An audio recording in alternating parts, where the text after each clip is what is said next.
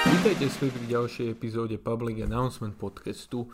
A dnešná téma sa nebudeme sa samozrejme baviť o tom, jak robiť sochy alebo jak vytvoriť pamiatky. Budeme sa baviť v podstate o tom, čo sa dialo vo svete za posledné týždne, by sa dalo povedať. Ešte stále sa deje. Čiže sa budeme baviť o protestoch v Amerike a tým pádom, že minulú sobotu sme mali ten protest aj u nás, v podstate na Slovensku, v Bratislave, Black Lives Matter. Myslím si, že tá téma je celkom relevantná. Ale nebudeme sa baviť priamo o protestoch, alebo teda nebudem vám hovoriť svoje politické názory. Osobne si myslím, že každý si na toto vie spraviť vlastný nejaký názor a rešpektujem, keď má niekto odlišný názor alebo odlišný pohľad na vec ako ja, ale to nechcem tu nadiskutovať. Budeme sa skôr baviť o ničení soch v určitom zmysle a prečo si myslím, že Trump vyhrá americké voľby a čo to v podstate znamená pre Slovensko. Dosť taká zaujímavá téma podľa mňa, tak poďme sa rovno do toho pustiť. Black Lives Matter je celkovo citlivá téma, hoci kto sa vyjadrí a nejde v podstate v určitých kolajách, dostane sa mu určitá kritika. A preto som to nechcel otvárať, preto som to nechcel zbytočne rozoberať a ani nebudem, len sa od týchto protestov odrazím a dúfam, že tým nikoho neurazím, lebo sa budem baviť iba o určitom aspekte týchto protestov. A tým pádom moja pozícia na protesty je momentálne irelevantná. A poďme sa teda baviť o tých sochách. Čiže za posledné dni sme videli, že protesty v podstate boli tam nejaké násilnosti, vypálili sa zo pár obchodov, pozabíjali sa určite ľudia na obidvoch stranách, to znamená, že aj policajti boli zranení, tuším aj nejakí zomreli, aj na strane protestujúcich boli masívne zranenia a nejakí ľudia zomreli. Ale čo je zaujímavé je, že ľudia ako keby majú také nové hobby, že ničia sochy alebo skôr pamiatky. V Amerike je ich plno, skoro v každom parku máte vystaveného nejakého Washingtona alebo takoho a tým pádom títo ľudia nemajú núdzu nájsť si nejakú sochu, ktorú by mohli zhodiť alebo teoreticky zničiť. Sochy sa strhávajú v podstate, ale nie jedným človekom, alebo nie, že oficiálne mesto tam príde, ale je to v podstate tlupa ľudí, ktorá nejako to proste dajú dole, že každá socha raz padne. A táto tlupa ľudí to robí s určitou radosťou a potešením, ako keby, vyriešili rasizmus alebo niečo dokázali v ten moment, že zničia nejakú sochu v parku. A napríklad možno ste videli to video, čo koluje, jak zobrali toho chlapíka v Anglicku, bolo to tuším v Bristole, sochu a hodili ju do rieky a tá socha bola v podstate teraz v rieke, všetci zatlieskali a to bol v podstate koniec protestu. Po tomto majestátnom výkone sa všetci rozišli domov a tam v podstate končila ich celá nejaká nejaké verejné predstavenie u určitom zmysle slova. A ak tie sochy nie sú priamo zničené, tak sú zvandalizované. Toto sa presne stalo napríklad v Antwerpách, kde zvandalizovali, nespomeniem si meno toho kráľa, ale zvandalizovali sochu takého kráľa, čo dalo by sa povedať, že keď Belgičania ešte boli v Afrike, tak tam narobil zo pár genocíd a zlé veci, ale v podstate čo sa stalo je, že túto sochu zvandalizovali, hodili do nej tuším červenú farbu a nakoniec mesto teda na podnet občanov ju zobralo preč, lebo asi nechceli, aby občania ju zničili a tým pádom zničili aj všetko okolo. A ľudia v podstate ospravedlňujú toto správanie, alebo hovoria, že toto správanie je priateľné práve preto, že hovoria, že tieto sochy reprezentujú určitých rasistov, alebo proste ľudí, ktorí v minulosti mali pochybné názory na vec. A tento argument, čo sa týka veľmi základnej logiky, dáva zmysel.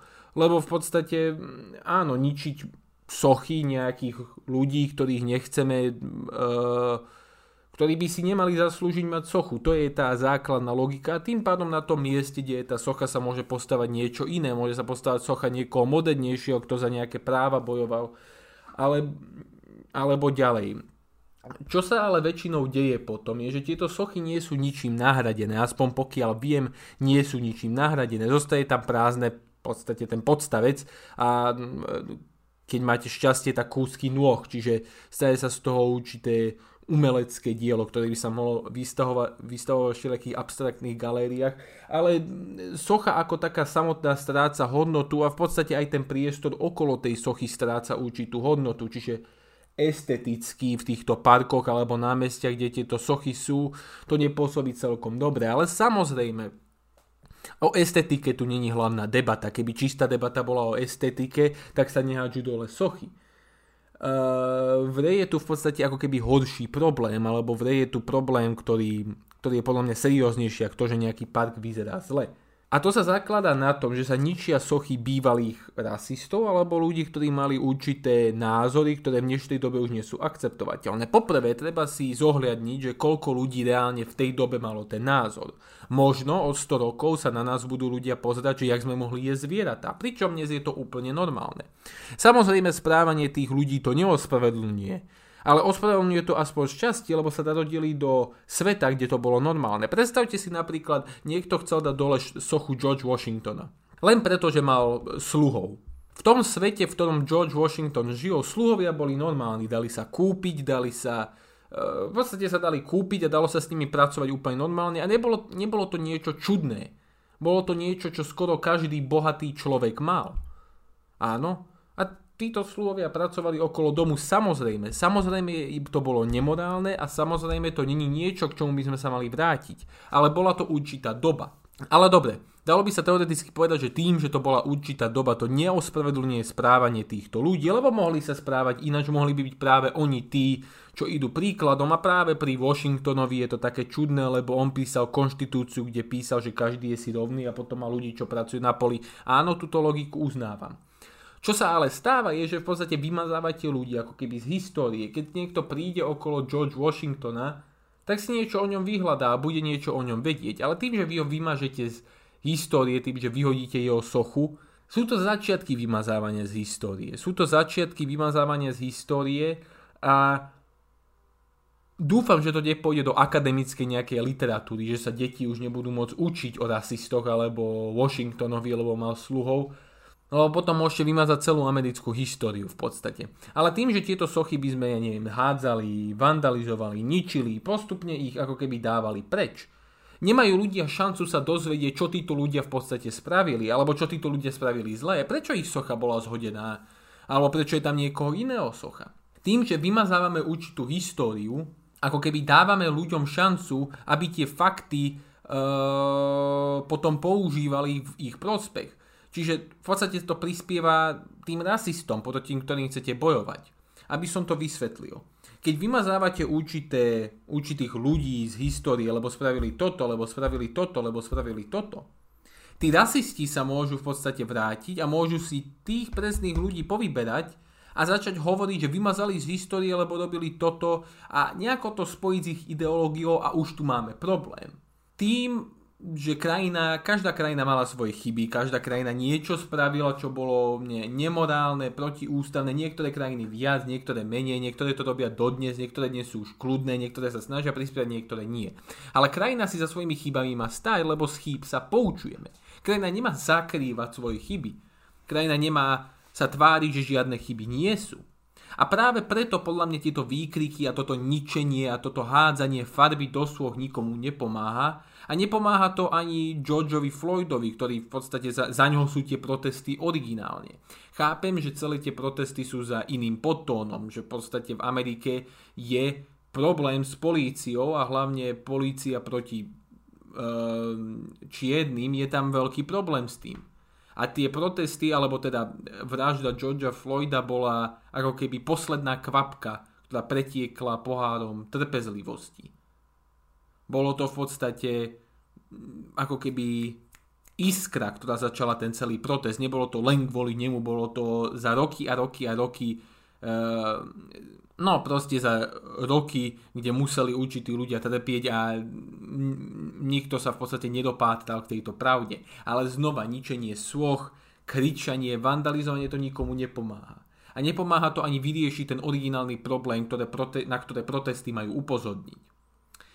A tu sa vraciame k tomu, že prečo si myslím, že vyhrá Donald. A vážte moje slova, Donald vyhrá voľby 2020 práve kvôli týmto protestom. A teraz sa poďme vrátiť k tomu. Vždy v každej krajine, alebo aspoň dnes v moderných krajinách máte dve politické spektra, alebo tri politické spektra. Máte ultraradikálnu jednu stranu, dajme tomu, že tam sú tí komunisti, anarchisti, henty, a tu máte úplne druhú radikálnu, diametrálne odlišnú, tam sú fašisti. A medzi nimi je tzv. Čo ja volám šedá masa. Sú to ľudia, ktorí buď nemajú nejaké nie sú silno politicky orientovaní, alebo sú to ľudia, ktorí sú v podstate v strede, alebo sú to ľudia, ktorí im je to jedno. Títo ľudia majú volebné právo a mnoho z nich aj volí, ale vyberajú si na základe nie nejakých všeobecných faktov, ale vyberajú si na základe to, čo sa im momentálne páči. A teraz si to povedzme. Tieto protesty sa často zvrtnú proti Trumpovi. Áno, a chápem to, lebo Trump to v podstate nerieši. Čiže áno, úplne v pohode. Ale keď máte protesty proti Trumpovi, ktoré zároveň rozbíjajú obchody, ničia sochy, v podstate ničia pamiatky, tejto šedej mase, aspoň podľa mňa väčšine z tejto šedej masy, utkve v pamäti takéto spojenie medzi tým. Že aha, tí, čo nechcú voliť Trumpa, to sú tí, čo ničia naše mestá, čo ničia všetko. Samozrejme, nie je to pravda. Nie každý je taký a nie každý, kto nevolí Trumpa, musí zničiť automaticky nejaké mesto alebo niečo podpaliť. Samozrejme, že sú aj inteligentní ľudia, ktorí nevolia Trumpa. Ale táto šedá masa to nevidí, lebo ich politika až tak nezaujíma. A keď potom príde čas voliť a niektorí z tejto šedej masy chcú ísť voliť, budú voliť radšej niekoho, kto počas celých týchto protestoch bol v podstate ticho a len povedal, že ich treba utlačiť. Títo ľudia nevidia ten celý kontext tých protestov. Vidia to, čo sa deje v správach a správy čo dávajú. Čo zhorelo, čo sa zrútilo, kto zomrel. A je to strašné, že proste vykrádajú sa obchody, horia mesta, robia sa všelijaké autonómne zóny, pália sa sochy, múzea, proste všetko, čo príde na ruku. A toto títo ľudia vidia večer v novinách a povedia si, že ja s touto zbedbou nechcem ani nič spoločné, budem radšej voliť Trumpa. Preto si myslím, alebo preto som sa troška obával, že keď dojde ten Black Lives Matter protest že aj tu začnú robiť randál. Musím pochváliť, že nebol žiaden randál, nebolo nič, čo sa rozbilo, nič, čo sa pokazilo. Čakal som, že niekoho napadne, nejakú radikálnejšiu skupinu, že by išli na hrad a zhodili by Svätopluka, ale našťastie sa nič takého nestalo. Ale práve takéto ničenie ohrozuje aj protesty, ohrozuje aj vôbec nejakú šancu, že sa niečo zlepší. Lebo tým, že dáte zopár ľudí do väzenia, dobre, nič sa takého veľkého nezmenilo. Tým, že zrušia nejaké policajné jednotky, dobre, je to väčšia zmena, ale stále, toto podľa mňa potrebuje už revíziu zákonov. Toto není na tom, že teraz vyhodíme 2 policajtov a tu dáme menej peňazí. Je to o tom, aby sa znova dali zákony, aby sa pozrelo, jak policajti postupujú, aká je procedúra. Môže sa toto, nemôže sa toto, pravdepodobne viac papierovačiek, alebo obmedziť prístup k zbraniam alebo k určitým technikám, ak to nie je úplne nevyhnutné. A možno niekedy v budúcnosti tieto protesty, keď budú masívne alebo niečo podobné sa stane na Slovensku, budeme mať to isté. Budú sa tu možno páliť obchody, bude tu nejaké búranie soch, aj keď asi len Svätopluk, alebo možno povedia, že aj Štúrovci boli rasisti a zbúrajú Janka Kráľa v parku. Tuším, je to Janko Král. Pointa je, že ak sa to stane, môžeme očakávať, že Kotleba alebo nejaké jeho strany podobné budú lámať rekordy percentuálne vo voľbách. A to je moje upozornenie, že ak chcete niečo dosiahnuť, tak sa to v živote nerobí takto. A som veľmi sklamano smutný, že to muselo dospieť až do toho, kde v podstate normálni ľudia na to doplácajú najviac. A to je všetko, čo som chcel povedať.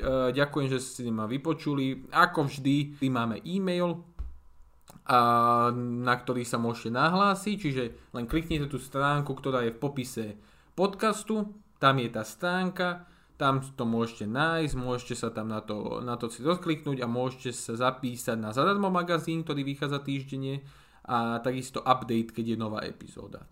A to je na dnes všetko. Ďakujem veľmi pekne, že ste ma vypočuli a vidíme sa na budúce.